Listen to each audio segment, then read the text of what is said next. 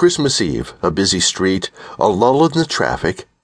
The head went into the blue mailbox easily and fell down with a thud under the hundreds of white letters and red and green Christmas cards. Downtown, the mail was running late.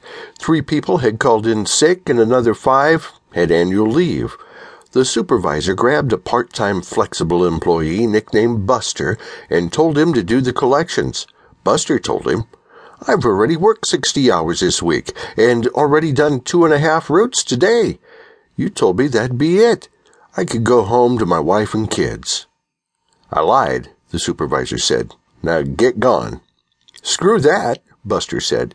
"Yeah, screw that," the supervisor said, "but get it done now." Buster went to the accountable cart and signed out the collection keys from the clerk that was reading a Playboy.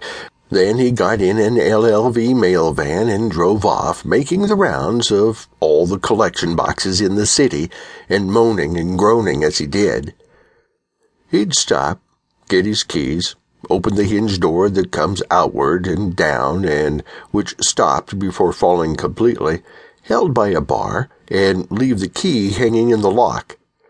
Then he'd reach in with his left hand, pull out the white tub that fit inside, which the mail falls into, then scan the barcode inside with the scanner he'd brought with him, then, using his right knee to push and hold the door back up and into its place, he'd set the scanner on top of the blue mailbox and turn the key, locking the door, then grab his scanner again, throw the tub into the back of the LLV, slam the door shut, and drive off. He'd done it 1,000,000.2 times. He never looked in the tubs anymore. It was always the same. Tonight, he did this 13 times around the city. The 13th time, the milk carton, as the white tubs are called, felt heavy.